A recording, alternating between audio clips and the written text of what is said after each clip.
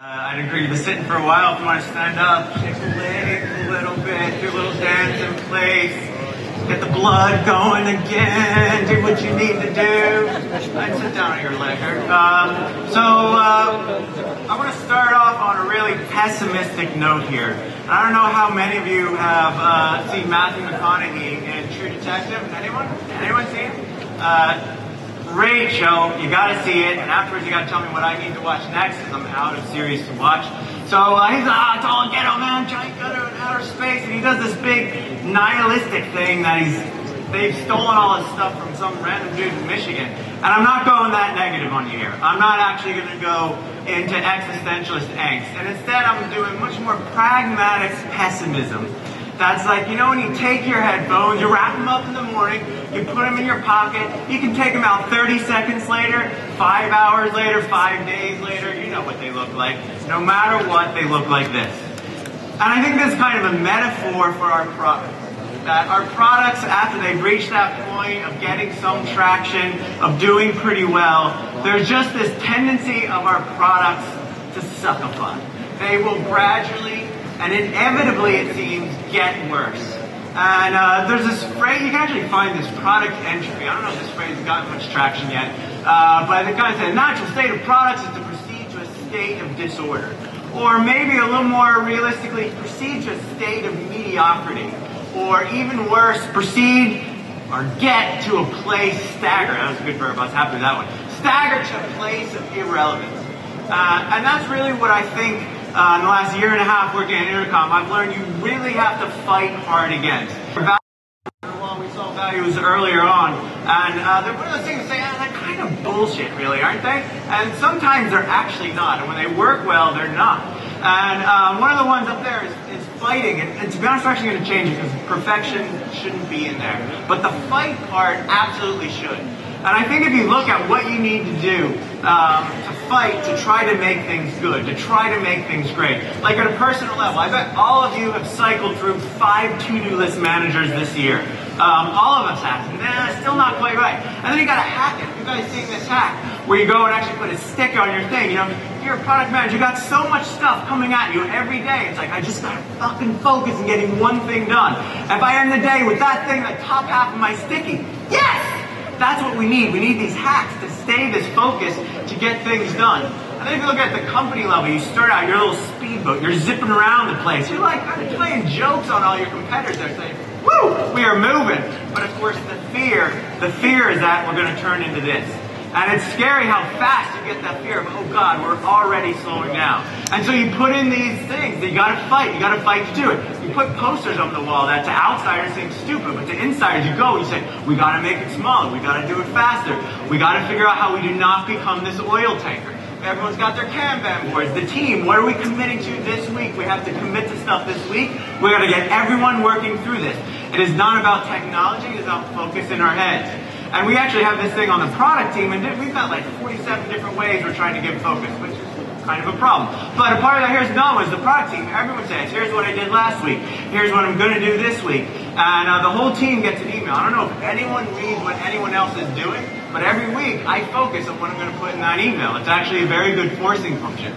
And we actually had our head of product, Paul, he's like, I get nervous when I walk by a meeting room and I see 8 people in a meeting room. We do not need 8 people in a meeting room. So he sends out a mail and says, look, if you're in a meeting and you don't need to be there, stand up, walk out. You don't have to be a jerk. You can kind of be polite about it. Walk out. If you get a meeting invite and you don't know why you need to be there, say no. We have to fight the tendency towards meetingitis that all of us have seen, participated, and probably made worse at some point. And at the product level, you know, we always just talk about Microsoft Word as kind of the poster child for massive functionality, but also iTunes, Apple, we all praise Apple, but, you know, 3 years ago, everyone was complaining about iTunes. Like, you remember, like, Ping, they threw in Ping in there, but Apple, being smart, actually pulled that stuff out. But our goal is to not become that product that turns in like that. And I think one of the challenges and one of the reasons our products creep towards irrelevance is because of a feature focus. And a feature, we've heard everyone talk about it, everyone has to build features, everyone has to think about features, but this focus on features is almost kind of like a cancer you have to avoid while simultaneously actually carrying in your body. I don't know if you've seen this one. It kind of sometimes resonates a little too much. I mean, at Intercom, when we hired the product managers, everyone came from a UX background. Everyone came from user-centered design. Everyone was talking the talk, preaching the preach. And yet we found ourselves, so it's like, holy shit, we're thinking features. We're rolling out features. We're iterating features, getting feedback on features. A feature focus is incredibly hard to not find yourself getting into. And of course, you're surrounded by this toothpicks in our bathroom. There's a feature checklist on, sorry, not toothpicks, on dental floss. I mean, it is everywhere you go, you see feature focus. And of course, every report is checking feature checklist, feature checklist, feature checklist. And it's incredibly easy, incredibly common, and actually the natural pull is towards, ah shit, we've got a blank. And you start thinking towards features. Jared Spool, I don't know if you know him, probably most of you know him. He gave this great, when he went up there, he took a selfie of himself at, I think, Mind the Product in London. But he has a great phrase for it, which is experience rot, which is you add features, you add complexity, and your experience inevitably deteriorates. Not quite inevitably, but almost inevitably. And this seems like something from 1983, but I saw this tweeted a week or two ago, and this is the UI for an ATM if you happen to be the unhappy person who has to go and actually fix the thing. So when an ATM goes in maintenance mode today, it actually looks like this. All right, pretty extreme example, but good illustration of experience rot anyhow. But really, back to reality, this is what we don't want. We don't want to start building products that get traction, that people like, and then a year down the road, they're suddenly trying to take crap out of there so they can get done what they need to get done. That is the failure that we all want to avoid. So one of the ways you can do this is you have to learn to say no. You have to put an end to feature creep, you have to be willing to say no. You have to say, yeah, but we can make it optional. This is so hard. It is so tempting to make it optional. You go look in Slack, and you see how many things they have made optional because it is hard. It is hard to say no to this one. But our competitors have it. We've seen the feature checklist. No, you have to be able to say no. What you don't know is your competitors may be saying, damn, I just wish we could get rid of this feature. There's a small number of users who still want it. We wish we didn't have it. So learning to say no is clearly a critical part of every product manager's job. But it's not enough. And I think part of the challenge of this comes from how we organize ourselves. This is from Ryan Singer, who's actually the product manager now at Basecamp, 37 Signals. And he's got it like, this is just a nice way to say, you have a product, you have some sort of a map you've drawn, and you've drawn some sort of lines around your product and assigned ownership. And those lines are inevitably arbitrary, but they're gonna and most likely be feature focused. And the real risk of having this feature-focused, centered view of the world is what I think is one of the most powerful and ugly visualizations, and probably you've seen this, but the local maximum. Like, we keep talking about this like, crap, we're just hitting the local maximum. And the local maximum is if you have a feature focus, you are likely looking up to the top of that small hill and saying, we can get there. We can get there. A few more releases, a few more iterations, we will get there. Not realizing you're heading towards the wrong thing entirely. Maybe that feature is entirely the wrong feature entirely, that you need to actually get rid of it, not iterate it. So the risk of feature focus is getting to, at best, the local maximum. So at Intercom, what we use is this jobs to be done framework to help us fight this feature focus. So give me a sense, how many people here have heard of jobs to be done? Okay, about half. How many people could say they've used jobs to be done in some sort of way? Maybe a third or something like that. Okay, so sort of new to some people. I'll give you like the quick spiel on jobs to be done. So basically, jobs to be done comes from Clayton Christensen, who is surely the most influential person in Silicon Valley who wears a suit. And he's got this thing, he's come from Harvard Business School, came up earlier talking about his theory of disruption, which is even more widely known. And jobs to be done is actually a part of that theory. Effectively, jobs to be done says you have to understand what job your users have hired your product to do. As the word reframing came up earlier, this is coming up again. And there's a standard milkshake story, and it kind of sounds trite, but basically some fast food company, I'm sure, overpaid him and his team to go out and figure out, they're like, we keep trying to make milkshakes better, no one's buying them, what's going on? We make them thinner, we make the flavors better, nothing's going on. They go out and talk to people, and the job the milkshake is actually doing is that it turns out that in America, people go to fast food restaurants in the morning, which is Great. And so they go there. What's the job the milkshake is doing? Is it's sitting in their car for 45 minutes, lasting their entire commute. And it's better than things, and they've got to drive, so they can't sit there and eat a bagel and try to put jam on a bagel or whatever, cream cheese, more likely. Eat that? No, that's too messy. Milkshake, nice and easy, I can drive and do it. They want a thick milkshake so it lasts a long time. Banana's gone too quick. Basically, the bottom line is it came to reframe what the job the milkshake was being hired for by these likely overweight people in their commute. And so what Jobs to Be Done kind of takes is it takes the persona, I bet every one of us in here, including me, many times has built personas, designed personas, preached personas, and it's saying, don't focus on personas. Actually, it's user focused, but it's not an individual focus. We don't care when she does her shopping or how many kids she has or the attributes about her that are taking her away from the job she's hiring your product for. That's what you need. So I want kind of one anti-example here, and this was an Indian menu that got sent through my door, and I think they probably were not thinking Jobs to Be Done, but they said, we care so that you can eat with confidence. I think they probably didn't quite get the job right here. I don't come home on a Saturday and say, the job I need tonight is order out, and I want to eat and not vomit at the end of the night. I mean, like they didn't quite get that right, but you know, in fairness, they're probably not marketers. So jobs. What are the attributes of jobs? One of the critical things is that they're independent of technology. You know you're zeroing in on the job when you're not thinking about technology.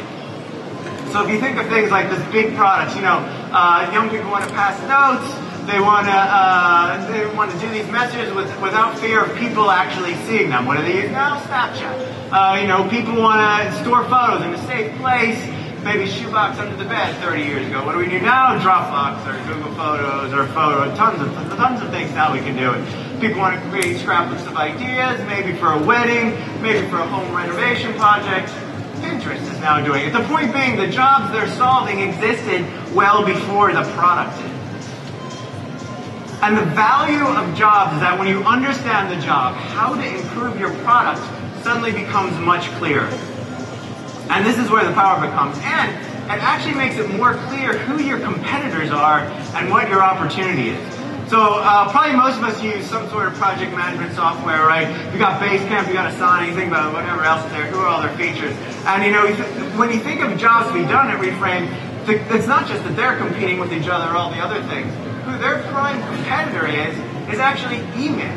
And that email is the way, and this is, Asana actually gets this, they just did their new release last week, or I think it was new release, and they say, never use an internal mailing list again. Because every day, all of us hire an email to send an update on a project. That's who they're competing with, and Basecamp actually said this years ago in a blog, realizing that. When you focus on the job you're doing, you have a much better view of who your actual competitors are. So I think the point to wrap up with jobs is don't think of Jobs to Be Done as providing this aha moment, this flash of brilliance. It's trying to give you this glow of clarity that helps you focus, because that is the biggest challenge. And it focuses on the problems of your customers and your purpose. And we think it's what actually kind of sets you free to build great products. So I'll take a nice swig of water now.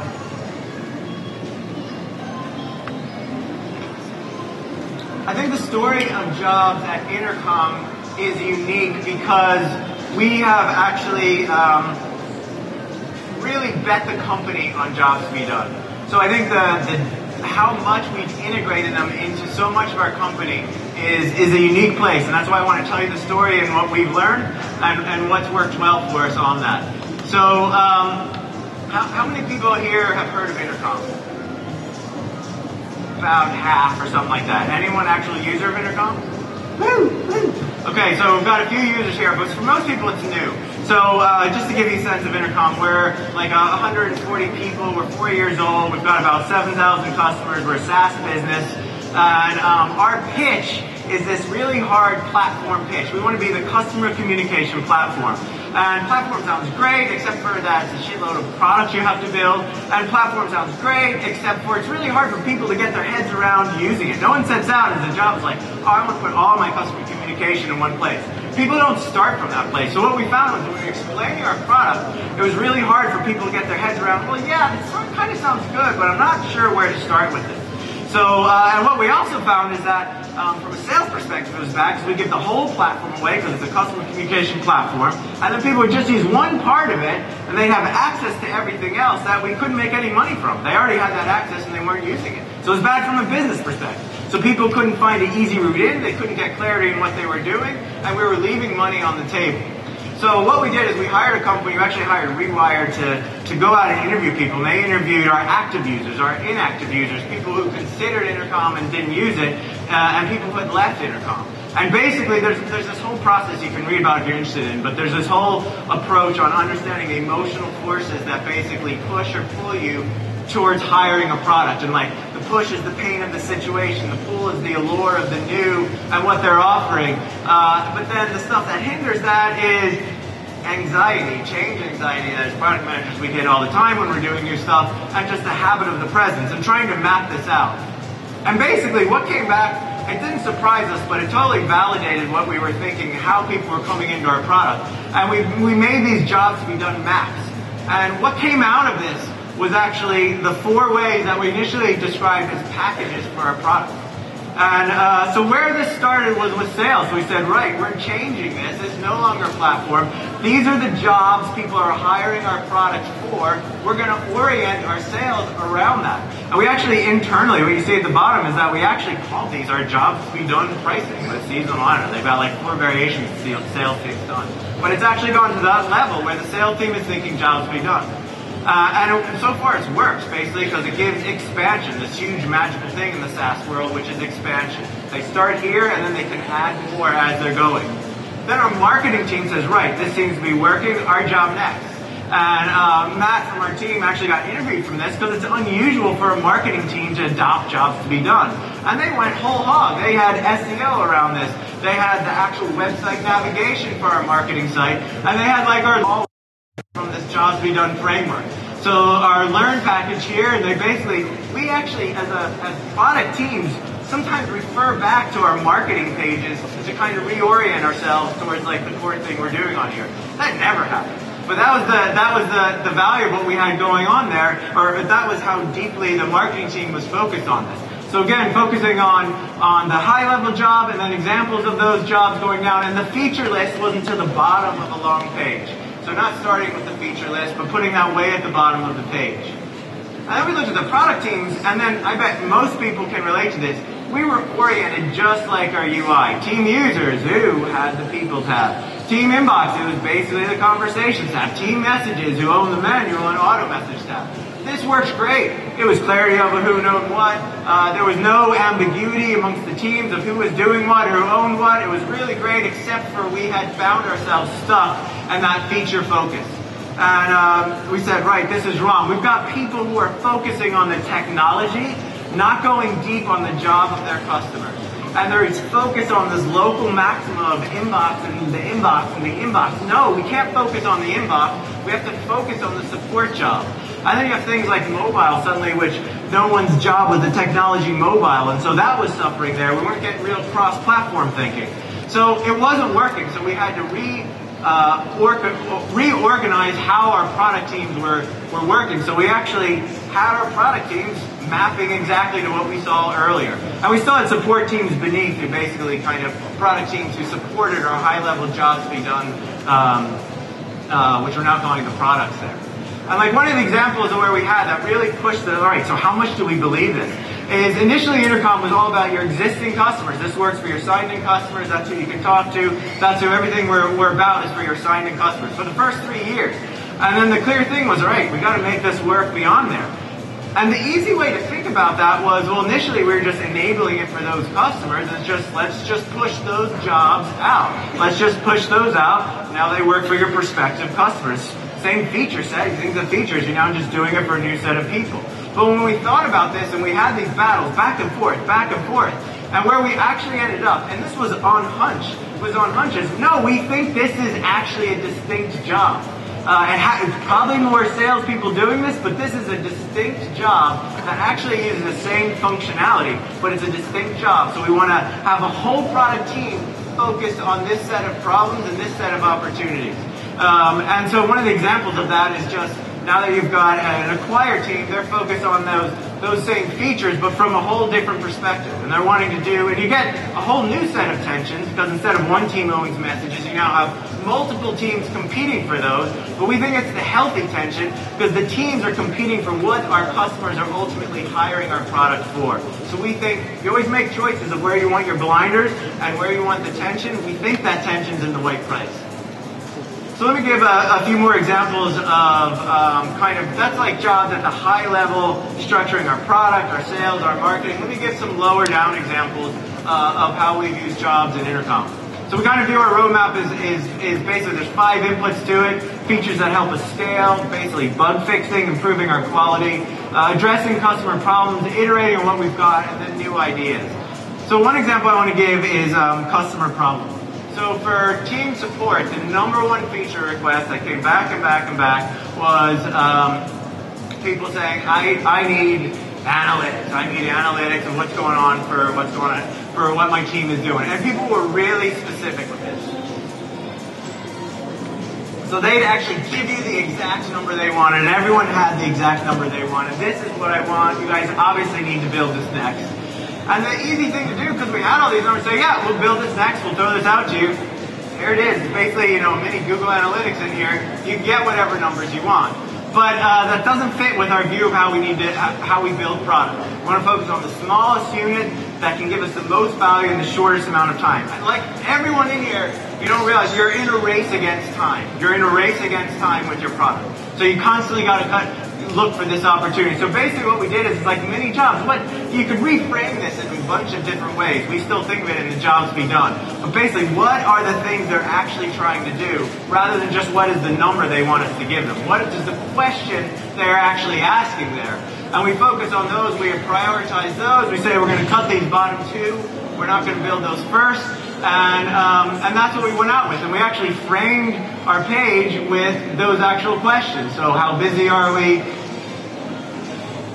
How busy is my team? Actually, there's just those 2 questions. There's just a few variations on those. So that's what we built there. And then, of course, every time you release something, you got to go out and say, right, you've used this 3 times. What do we get right? What do we get wrong? So that's just the start of the process there. But that's an example of trying to use jobs to reframe what your customers are asking for. Another example is iterating on product. And this is where you have to be humble and say you built something, and people might be using it for something very different than what you actually set out for. Which is cool and interesting, but also you almost want to tell people, no, not for that, you should be doing this, which is entirely the wrong approach. So an example there was when, this is from, I don't know, maybe 2 or 3 years ago, we had a map of all the users of your app, which is like, if you're an app owner, this is incredibly interesting, just seeing live data and seeing real data about your user. And as we were saying, well, one, it's butt ugly, so we got to make this thing better, but how else are we going to improve this? And what we found out when we saw how people were using this is they weren't using it for insight. They weren't using it for like, how many people do I have in Algeria? They were using it to impress people. And they were saying, look at my app. My app is getting traction. They would show it to investors. They would put it on Twitter. They would show it to people at conferences. This was their way to validate the success of their app. And so suddenly this reframed things. If we were thinking of, this is a map that we want to build to give you insight, we're looking for geographical accuracy, filtering, we're going to do some cool drag and drop stuff on this, it's going to be an awesome map. But instead, no, the job is different. We need a beautiful map because people want to share it and show off what they're doing. Maybe that it's animated. It needs to be a full screen version. We need to actually hide sensitive data because they're going to share it. And we need to make it easy to share. So this, which is what direction we could have gone, I think we said, here's all our customers in Paris. Here's exactly where they are in Paris. There's some of their faces, their initials. Not useful. It's a better map, but it does a worse job. And instead, we go for something that's a schematic. And actually, we think this is a worse map that does a much better job for what our customers are actually looking for. So this is an example of, and then the proof for us is basically seeing what the adoption is, how many people are actually using these maps. So this is an example of the job that you initially thought and you were building for, you might well be wrong. And you got to adapt on actual customer usage, not just your intended usage. So I think a critical point here, and Lars kind of talked on this quite a bit, is your mission. And I think there's like a place where jobs be done find their limit. They can still inspire where you go, but sometimes you have to do things not because your customers are asking for them, because you think it's the right thing to do. Maybe even you think it's a cool thing to do. It's just something outside of the normal input. And you've got to create space for that. So our mission is make internet business personal.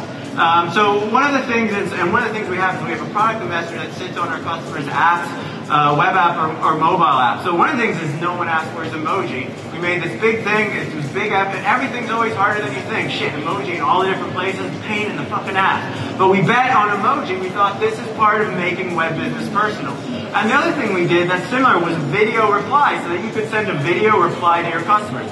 No one was asking for this, and it's a big bet. It may not work. Everyone just say, oh, that is weird. That is awkward. I don't want to expose myself there. So this was just a bet. And of course, like everything, it ends up being harder than you expected. Ah, shit. None of the video encoding stuff is built for like nearly real-time delivery. Everything is always harder than you expect. But we pushed forward through it. And some of our customers gave us permission to use this. And you see some of the wacky things that people are doing. But what it's doing, and what we think is an example of, is it helps make things personal, which is what we're trying to bring. So we'll see, we still haven't rolled this out to everyone. This may flop. But the point is we took out time to say, hey, we're not solving the discrete problem, we're just kind of building to our mission here. This was a quote last week from Eddie Q. It was in some English paper. Eddie Q from Apple, you've probably seen on one of their demos. And he had a great phrase. He kind of saying that you can't build what your customers are doing. But it's this great phrase that I hadn't heard before. He said, at Apple we get paid to look around corners. I thought that was a great phrase, and as product managers, you have to remember to do that. And there are very few frameworks that are really going to enable you to do that. That's where you got to stick your head out of where your focus is to get there. Okay, so how to actually start? So we've gone deep, we've bet hugely on jobs to be done. It's unlikely you guys are going to go back on Monday and come back to, right, guys, reorg, here we go. Everyone loves a reorg. So how can you start in a practical way if you think jobs to be done is interesting? There's actually an article on Medium, there's shitloads of stuff about jobs to be done. There's an article on Medium by a PM at Google, so big organization, and he's basically saying how he went about trying to start with jobs to be done. And what's interesting is he basically said, start with a bottom-up approach. Don't go for the big reorg, obviously, no one wants the word reorg, but he talked about actually using the language to reframe the product problem. And Paul wrote a blog post, The Dribblization of Design, and just had one paragraph about how we use job stories. And Alan Clement, a guy who doesn't work for Intercom, he wrote this whole separate thing that I've got a link to in the next one. And he basically said, take all your user stories, and he says user stories are full of assumptions and got this irrelevant piece here, and reframe them as job stories. And he put this big articulation of this. And what's appealing about this, you can go read his article where he gives some really good examples here, is it's something that you can do on a small project and just have a go and find out, is this useful? And it looks really boring. We had a feature for a company profile, and we knew it wasn't good. We knew we needed to improve it. It's like, how? We actually don't know what to do with this page. We just knew we needed it. So you go, you talk to your customers, you find out what they're using it for, what are they coming here to try to do with this page, and we translated that into the jobs for that page. And it's very granular at this stage. The point is it's small, it's unexciting, it's not sexy, but it's helpful. And then from that, you get to the point where you can actually figure out what features you want to build. So focus on the job, and the outcome of the job is the features that serve that job. So if you're interested in jobs to be done, there's more resources up there that you can use. But I think, for me, the big picture is, you guys probably heard this, that Google's banning this around. Don't focus on the 10%, look for the 10x. And this is so hard to do, and this is what feature focus almost entirely prevents you from doing. And Larry Page has this good quote about this, about companies decaying over time. I found this after the fact. It's basically describing product entropy. They tend to do approximately what they did before, but basically the big quote is, incremental improvement is guaranteed to be obsolete over time. And feature focus drives you down this incremental improvement route towards irrelevance. So for me, the takeaway and the most useful value that we've got up on our wall is it's all about impact. As product managers, as product people, you are looking for impact. And you have to fight incredibly hard to focus on what your customers are actually hiring your product to do, so you can figure out where you can deliver that impact. That's it. Let's meet up.